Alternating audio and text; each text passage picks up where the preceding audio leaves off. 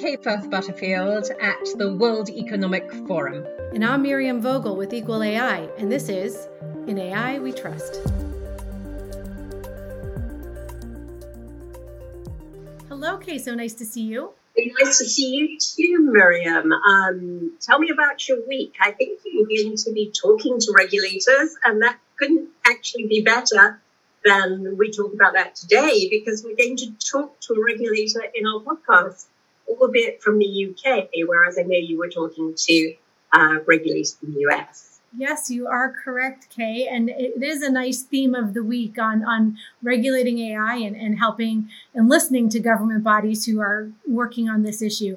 I am looking forward to talking with the SEC chair and commissioners and members of the IEC later this week. And I know I share your sentiments that we are just so delighted that more and more lawmakers and regulators are starting to have this conversation, are starting to understand the way that AI can and will impact their work and those that they are overseeing. And the more clarity we can get, the faster, I think, better off for constituents, better off for companies. So a conversation I'm very much looking forward to having, in addition to this conversation we're about to have with Member of Parliament in the UK, Darren Jones.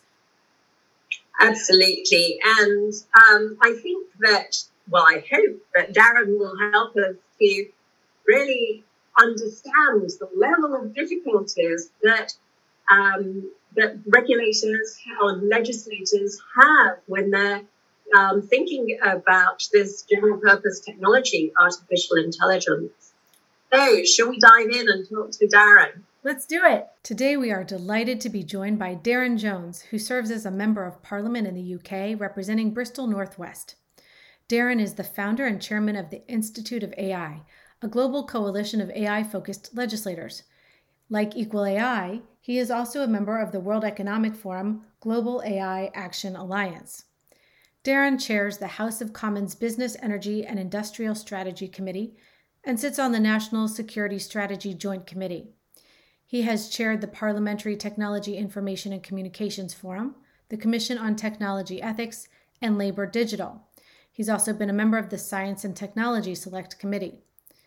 A lawyer by training, prior to serving in the House of Commons, Darren was legal counsel at BT Group and before that, technology, media, and communications solicitor at Bond Dickinson. Darren, thank you so much for joining us today. We are so looking forward to hearing your deep insights on AI policy. So to start, can you just tell us a little bit about how you came to be interested in responsible AI and how this has become a primary focus for you? Okay, thanks for the introduction and for having me on. I rather enjoyed that you described the network of legislators as a network of AI legislators. I can confirm we are not artificially intelligent legislators. We are merely legislators interested in AI, but maybe that will happen in the future. So as you said, I was a technology lawyer by training, and so I've been involved in the technology space my whole professional career. And when I came to the House of Commons in 2017, I thought I would see what that meant from the perspective of being a legislator. And to be honest, there weren't many parliamentarians who were working in the technology space. And so what that meant was that I could lead a lot of the policy debates here in the House of Commons and kind of push the agenda forward. One of the things I wanted to do was to have more of an international discussion. But again, that didn't really exist. There are some international networks of parliamentarians, like the Interparliamentary Union. The OECD had started to do some work in that space.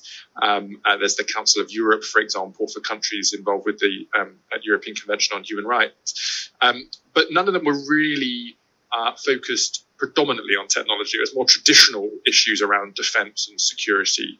And so it wasn't necessarily the right legislators in the right meetings. And so that's why a few years ago now, I basically just wrote to legislators around the world who I thought might be interested to talk about these issues, found there was a lot of interest. And since then, through the Institute of AI, have been part of these discussions internationally and locally here in the UK.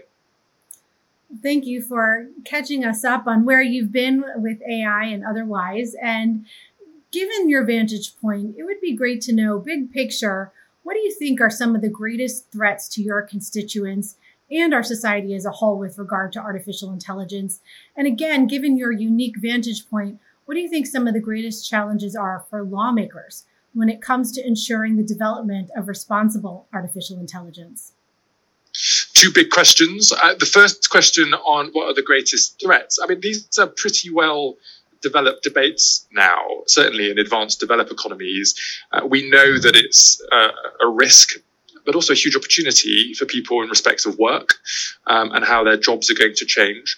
A risk because actually if public policy doesn't keep up in helping people to adapt new skills and contribute to their businesses in different ways, then you might end up with people losing their jobs and not having the opportunity to take advantage of new jobs. We know that there's a huge risk in the security space and national security, where we need to think about critical national infrastructure, but also our capabilities militarily, which obviously at the moment is a very live issue, and which is very difficult internationally. Maybe we can talk about that more if you'd like to later. But we also know there's a huge opportunity in the delivery of our public services to improve the user experience, to reduce cost, especially for countries like mine in the UK, where we have an aging population and declining tax revenues, but very high demand for public services. And therefore a risk that if we don't adopt these technologies in the right way, that actually we end up with public services that end up failing or collapsing, as opposed to meeting the demand of our citizens in a way which works for them, but also for the taxpayer. And then for legislators and lawmaking, the risk, as always, but very particularly on this type of issue, is how our often very old institutions and institutional processes can keep up with the pace of change. You think how much change has happened in the economy, in the technology sector, just in the last few years. And then you look at, where I work in the House of Commons, and we're still looking at rules that we developed in, 18 something or other. And so how we horizon scan and understand the cutting edge of technology, translate that not just into the opportunities for our country, but understand the potential risks, and then really understand how legislation, regulation, the use of public funds or public regulators and entities needs to fit in that in an agile way. The risk, and it's a risk we're living now, is that we're not doing that well enough. And that means that the risks are heightened, but also we miss the opportunities that come with it. So Darren, you talked about being better able to serve citizens with AI. So having looked at the threats, what are you actually most excited about with regard to AI and its potential benefit for society? I have to say I'm enormously excited about so many different things, because we know that AI is a general purpose technology that can radically transform the way we deliver public services. I don't want to give too much away of a draft speech I'm working on for a few months' time, but imagine a classroom where every child was being delivered a unique version of the national curriculum that was meeting their needs at their point in their learning journey, where if children have additional learning needs, that actually the technology is able to help them to understand and advance in a way where you don't necessarily have to pay for extra teaching staff to work one-to-one with one of your pupils. Where pupils are coming in and their desks are IT enabled in a way that means the teacher is actually delivering a personalized educational experience for 30 children in the classroom. But then when the teacher then needs to be able to understand how to use that technology and understand the data and be able to deliver the content, huge opportunity for young people, but also for educational outcomes in our country. Imagine in the delivery of healthcare, your ability, and this is sometimes controversial, but to be able to see your GP quickly with a video conference instead of having to wait weeks for an appointment face to face, or being able to make sure that the delivery of care in the community is facilitated in a way that means you get things much more quickly and much more on demand for reduced cost than having to use traditional face-to-face services. There are lots of other examples. The justice system, the ability to deal with consumer complaints or the small claims court. There are lots of public services, the role of community policing, the ability to report crime and have a conversation with your community crime leaders, police leaders. There are lots of examples where AI can very radically modernize and transform the delivery of public services, which will vastly improve the user experience and the outcomes we want to achieve, whilst also, I think, reducing cost, which is a significant demand, certainly for a country like the UK. Well, we definitely want to further on that thread, both to get a further glimpse into these wonderful opportunities that are inspiring you. I love the idea of the personalized AI-enabled classroom, but also each of the examples you gave bring to mind certain challenges, ensuring that we have Wi-Fi across the board so that children have equitable access to this wonderful new technology. Predictive policing sounds great. Certainly it presents efficiencies. However, as we've seen, can way too often present racist outcomes and discriminatory outcomes in all sorts of ways. So leads me to think about regulation. And what the nice thing today is that in general, we talk with our guests about hypotheticals, what they would advise politicians. And today we're fortunate enough to be able to ask someone directly who can influence these laws and policies. But before we get into the specifics, I'd love to ask you a step back. What do you think is the role of government, the legislature, Parliament in particular? What role should you all be playing in regulating artificial intelligence? Why is regulation necessary? So there are two things, I think. One is the horizon scanning piece and the understanding and being part of the discussion in a facilitative way as opposed to a restrictive way with founders, entrepreneurs, technologists, investors. I think we should be more actively around the table trying to understand what the cutting edge of these technology applications are. Many companies, especially the big brands, will often self-censor their own innovations because of the risk or the fear of regulatory kind of backlash that might affect their brand. Whereas actually we want countries and the businesses and innovators in our countries to really push the cutting edge. So we kind of need to be around the table more from the beginning. And I think if we do that, the role that regulation can then play is twofold. First, it can try to tackle some of the obvious issues at the start. We have an online safety bill that started in the House here, looking at how social media companies can better reduce harmful content online. One of the underlying principles of that is that you have to think about safety by design at the start of the process, not retrofitting trust and safety at the end of the process. Imagine if we had that approach for lots of different types of technologies, where we worked with those coders and developers to think about that properly from the start. And the second thing is then to think about what we call regulatory sandboxes, which work quite well for financial services in the UK, where we say, look, we really want you to innovate.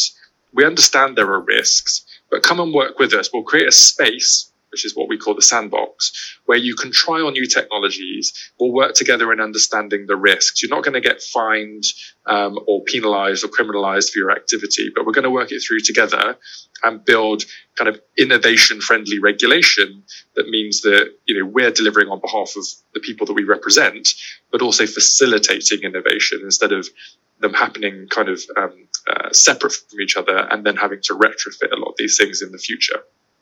Thank you, Darren. So, as all three of us on this podcast are lawyers, we can't avoid the substance of the law. So we wondered if you could tell us a little bit about any AI legislation you've worked on thus far and what you hope to achieve in AI legislation going forward. We'd also be really interested in hearing about laws that you've actually opposed. For instance, you voiced concerns about the UK Data Protection Act, which became law back in 2018, shortly after you joined Parliament, and the exceptions that it carved out of GDPR. How have those concerns played out in the years since the bill became law? Good questions. So I suppose the first question, to give you some kind of up-to-date examples, would probably be the pre-legislative scrutiny that we've just done on the online safety bill. So it doesn't happen with every bill, but the government agreed that Parliament would be able to look at the government's first draft of the online safety bill, which is, as I said earlier, how we regulate largely social media platforms, but other platforms that allow user-to-user communications, similar to the European version of the Digital Safety Act. And so we were allowed to look at the first draft, take some evidence and report back recommendations, and we're expecting the government to come forward with its amended draft in the next couple of weeks for it to start its proper process. Now, some of the principles in that are AI relevant, and they were around audit, reporting and transparency, and then enforcement, and the relationship between a regulated company and a regulator.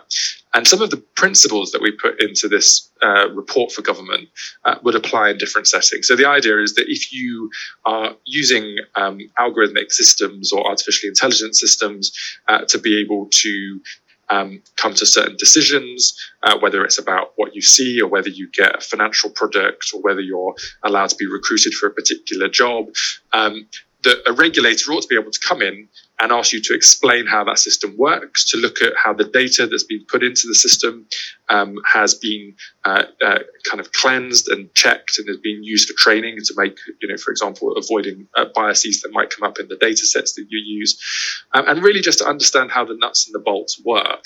And an important principle there was that, one, a regulator ought to be given the authority to come in and have a look. Two, that a company has to allow the regulator to come in and have a look. Three, that can be done in a way that is commercially confidential. There's a relationship of trust between the regulator and the company. So it can't be a black box because it's proprietary. You still have to be able to have this discussion.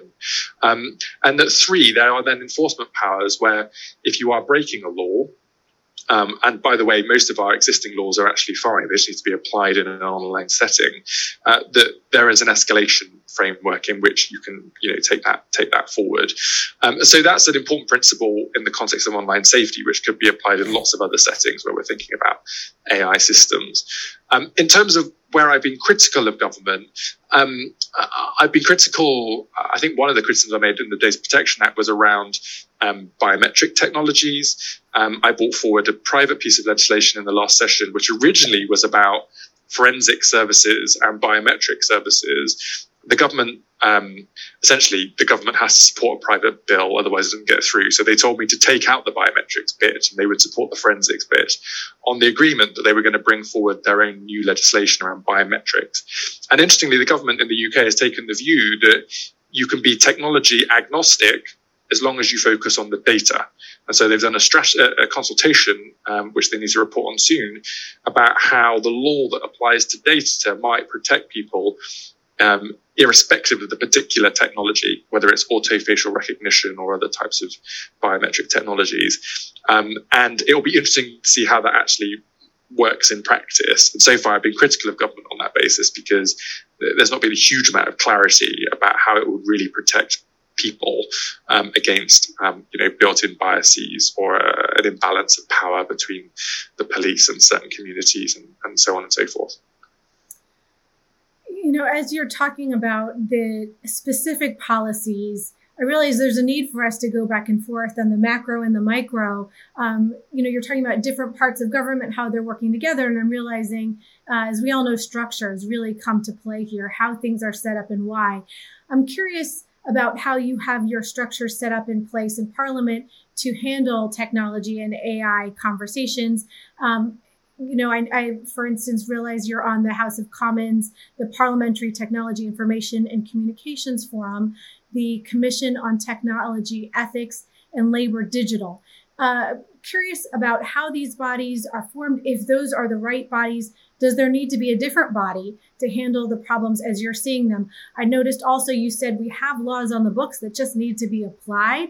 Where should we make sure that's happening? That's something that is consistently coming up in our conversations. Is that a function of certain bodies that need to be aware of this and making that happen? What would you propose if you were to have an idealistic pen that could redraft or add to what you have now? So in the UK system or the Westminster system, silos within departments is a long-running problem across lots of different policy areas. And I suppose my frustration on the technology piece generally, AI as a general purpose technology, is that it's an issue that's for every department, whether you're in the Home Office, the Ministry of Defence, the Foreign Office, the Business Department, the Transport Department, the Health Department. It applies to everybody. But what we tend to have is that we have a minister for often technology generally in our department for digital, culture, media and sport. And sometimes they're kind of a tech evangelist, sometimes they're not. We once had a minister in the Cabinet Office, which is supposed to be the kind of coordinating department for all of the other departments, who was quite good on this. But ministers move and change quite a lot. And so their kind of amount of energy ebbs and flows. And so you can't, I don't think, rely on an individual minister's understanding, capacity, or energy. You need an institutional framework that kind of forces you to deal with this properly. And we don't have an answer in the UK. We've not found a way for that to happen. The Prime Minister here has set up a new Science and Technology Council, which is run from Downing Street. And in theory, that's going to coordinate these activities better across all of the departments. It's just too early yet to know whether that's going to work or not, but we're watching it carefully. In terms of the bodies that you mentioned, there are lots of ways to engage in Parliament. So the Parliamentary Technology Forum is a way for industry to come in and talk to members of Parliament and also peers in the House of Lords, the equivalent of our Senate, just not elected here, and so that we can understand kind of what's going on in the quote-unquote real world. Labour Digital does exactly the same, but within the Labour Party. So there's a vehicle for trying to understand what's going on. And then we have our select committees, which are a part of our parliamentary system, which are cross-party and are tasked by MPs to kind of deep dive into certain issues. Now, we have a Science and Technology Committee that's allowed to go anywhere in government in terms of scrutiny, and they do a great job, but there's a lot of science and a lot of tech across the whole of government. And then you have committees like mine, where you end up sharing responsibility. And the risk here is that things often fall between the cracks. So the UK's AI strategy is co-owned between the business department and the Department for Digital, Culture, Media and Sport. But the Committee for Digital, Culture, Media and Sport decided not to scrutinise the AI strategy. The Science and Technology Committee is busy doing lots of other things, and so didn't have the capacity to do it. And so essentially the government published this AI strategy, but nobody on the parliamentary side had picked it up to scrutinise it. And so I'm doing it, which I'm allowed to do. But to be honest, I kind of thought someone else was going to do it, which is why we didn't do it at the point it was published. So you've got to be a bit careful, because our own structures on the parliamentary side sometimes result in things falling between the cracks in the same way as the government side. And I think you've just got to try and build your networks and keep having the discussion to try and make the best of it. Darren, it's something that we hear a lot about these silos in government, wherever you are in the world.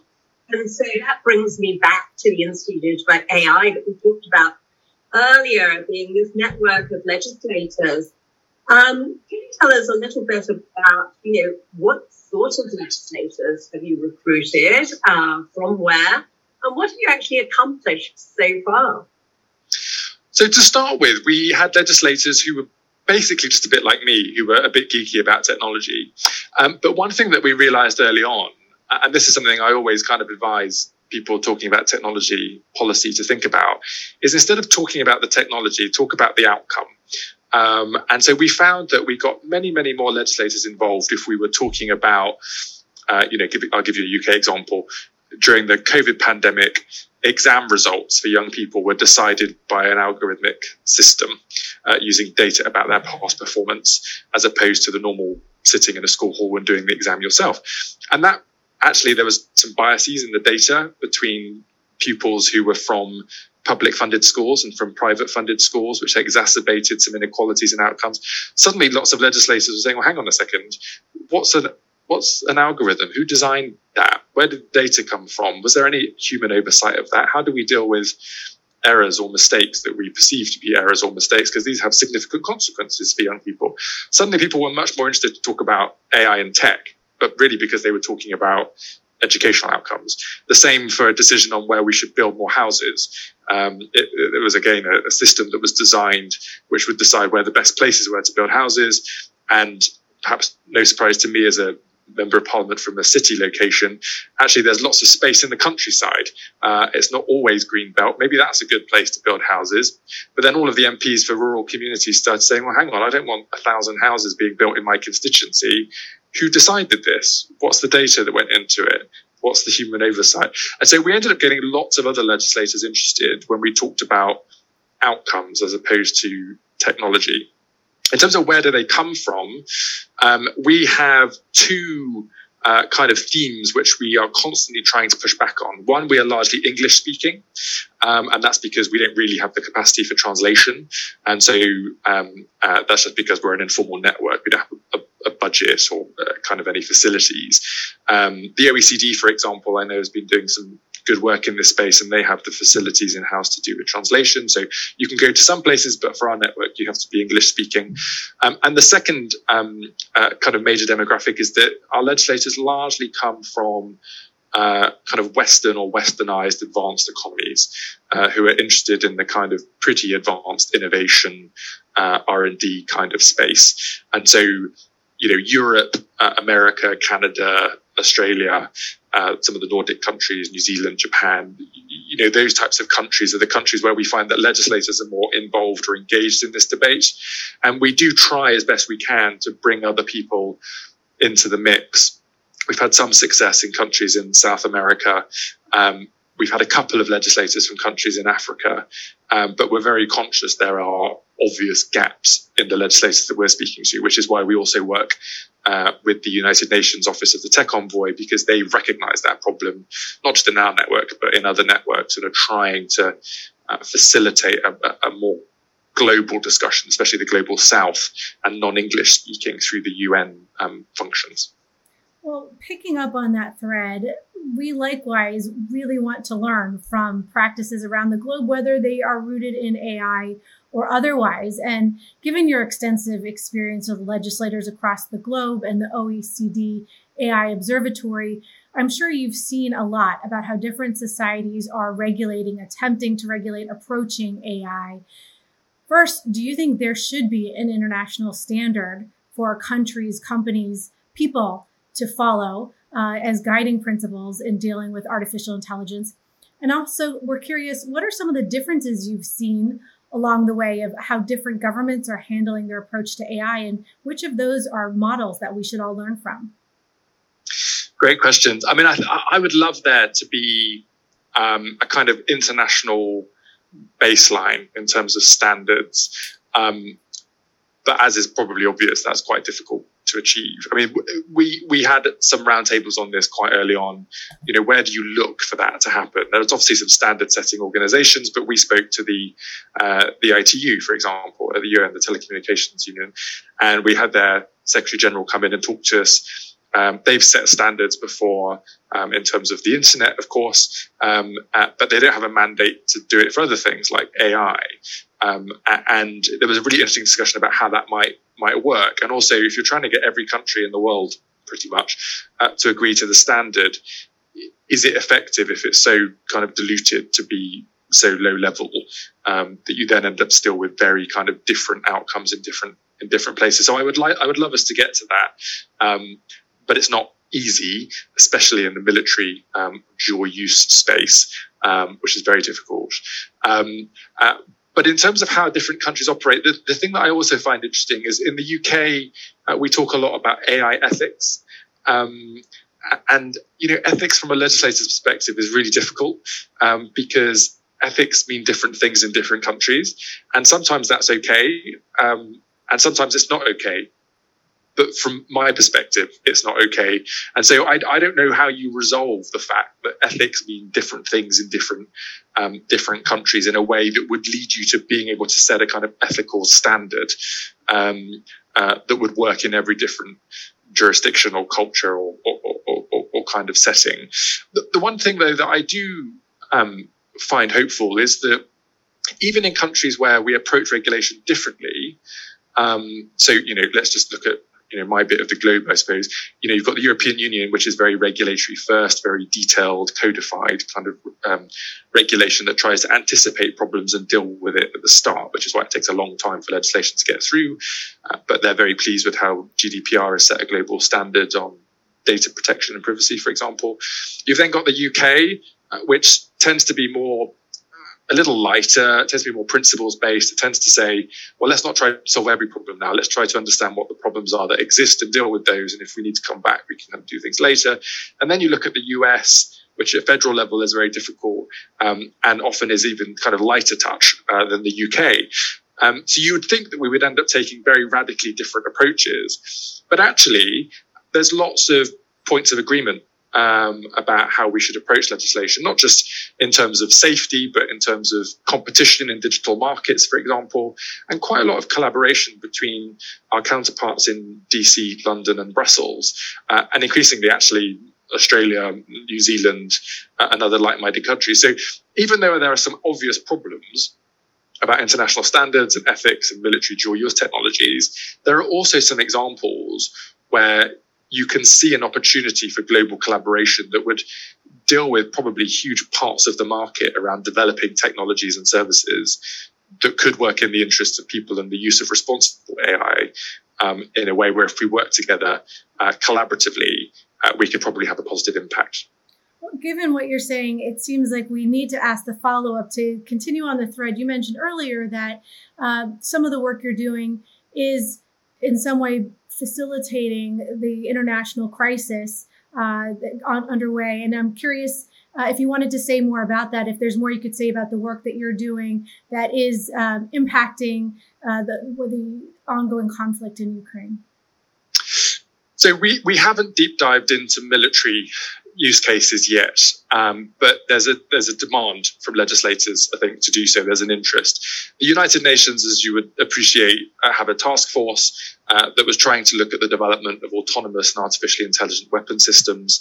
It hasn't made that much progress, really, and I'm afraid the UK is part of the blocker on that. So many countries wanted to say, for example, that we would agree internationally not to develop fully autonomous weapon systems. You know, the idea that a drone and a machine learning algorithm would be able to decide for itself whether to attack something or not. One example. These technologies already exist, of course. But the UK and some other countries point out that countries such as China, Russia to a certain extent, are already developing these technologies. You have huge capacity to do so with great speed. And that actually, if NATO countries don't try to keep up with that, then there'll be an imbalance in technologies, which will be a real concern for military capability, even from a defensive perspective, as opposed to a use of weapons offensively. But what that means, of course, is that you then don't get to an agreement on stopping the development, and you end up in probably an escalation of the application of AI to these settings where many of us would rather those capabilities didn't exist at all in the first place. And look, we need to talk about that, and we need to bring people together to talk about it and try to find a way through the balances, the opportunities and the risks. At the moment, it's a bit of a stalled discussion. Thank you for that, Darren. And you've talked about so many things. There's so much still to be done. So we'd like to close the show by asking you the question that we ask all of our guests, and that is, if you had a magic wand to request just one wish to achieve responsible AI, what would that wish be? I think it would be for, and I know this is very difficult at the moment given the circumstances, but given how we can come together as a world to talk about climate change, wouldn't it be great if all of our world leaders were able to come together and talk in an informed, credible and coherent way about how we should collaborate on how AI is going to transform pretty much everything, and set some basic principles or work programs about how we're going to collaborate internationally through the UN. I would love for that to happen. As I say, given the current circumstances, I know it can't. But if we can do it on climate, and it's right that we do it on climate, why can't we do it for AI? Well, cheers to that. Yes, what a perfect place to land this discussion. Darren, thank you so much for your time, for the important work you're doing, and for sharing your insights with us today. Great to be with you. Thanks so much. Thank you. Well, Kay, another really interesting, thoughtful discussion. So much there, I thought, that gave us insight about the specifics of what's happening in the UK, but just as many, if not many more, observations and lessons that apply across the global stage. What were some of the big takeaways for you? Well, I think for me, one of the things was the silos that you talked about, how difficult it is for legislators to navigate all these different departments that they have under them, and and bring some consensus of thought to them all. I imagine that resonates with everybody who has ever worked in government anywhere in the world, whatever stripe that government is. And, how much of an impediment this is to doing good work in this area. So I think that was one thing. And then I think the other thing is just really, you have to be interested in this subject. And that's how he started out. But it still felt to me as if he was sort of dragging a bunch of other people with him. And gradually there's more interest in amongst legislators around the world in this topic. And so that was the other thing that stood out to me, the fact that he had created the Institute of AI simply so that they could have those international conversations amongst legislators.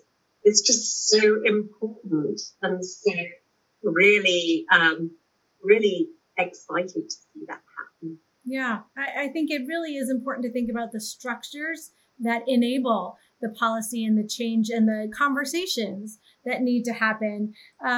Struck by his comments, how many of them were similar to wherever in the world you might be having these conversations, granted among a highly developed country, where he's talking about the current laws on the books that need to be applied to AI. I think that is a consistent theme, one that we should continue to think about and talk about, as well as his hope that there would be international standards. I think there is not an international body or company that would not like for that to happen. But I think also everybody realizes how very challenging it will be for us to get to that place where we need to be. I like how he's thinking about risk and opportunity of AI. And I appreciate, respect, and sympathize, agree with his perspective that if policy does not keep up, we will fail the people. I know there's the World Economic Forum report talking about the tens of millions, 70 million jobs that will be lost from AI overtaking the positions, but another 70 net million across the globe that can be gained if we do this properly, if we get people prepared. And it doesn't mean everyone needs to be a computer scientist or coder. It means they need to be able to participate in the future economy that is an AI economy. So I'm so glad he's thinking about that. And I'm also thinking a lot about what he talked about, building the regulations in proactively, the safety by design, as opposed to retrofitting. I think that's such an important perspective and something that I am rooting him on for, and I hope others will collaborate and ensure we are able to realize that goal. Absolutely. And I think rooting for him to succeed is the absolute way of us thinking about it, that we need thoughtful regulators or legislators, and they need to talk to one another so that we come up with really good legislation and legislation that enables the best of AI, but also obviously meets the needs of dealing with some of the risks of AI. On the point about what is AI ethics and what does it mean to different people around the world, that was certainly something I met when I first started doing this work. And I think one of the ways that we have been able to think about this is if you just take the word ethics out and use responsible or trustworthy, it actually helps people to come together in a way that ethics was actually, I think, driving us apart. I think that's so true. Isn't it funny and ironic that ethics, which is meant to show respect for your neighbor, can actually be tearing us apart based on our different definitions? So hopefully language can facilitate that opportunity to move forward. Yeah, absolutely. Absolutely. There was a great conversation with Darren. I enjoyed it immensely. Same here. I look forward to our next one.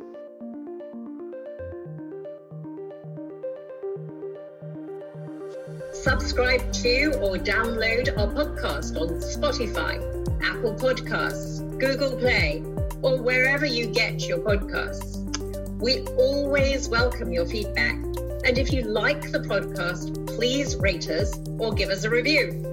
To learn more or get involved, visit us at www.equalai.org and www.weforum.org. And a special thanks to NP Agency, without whom this podcast would not be possible.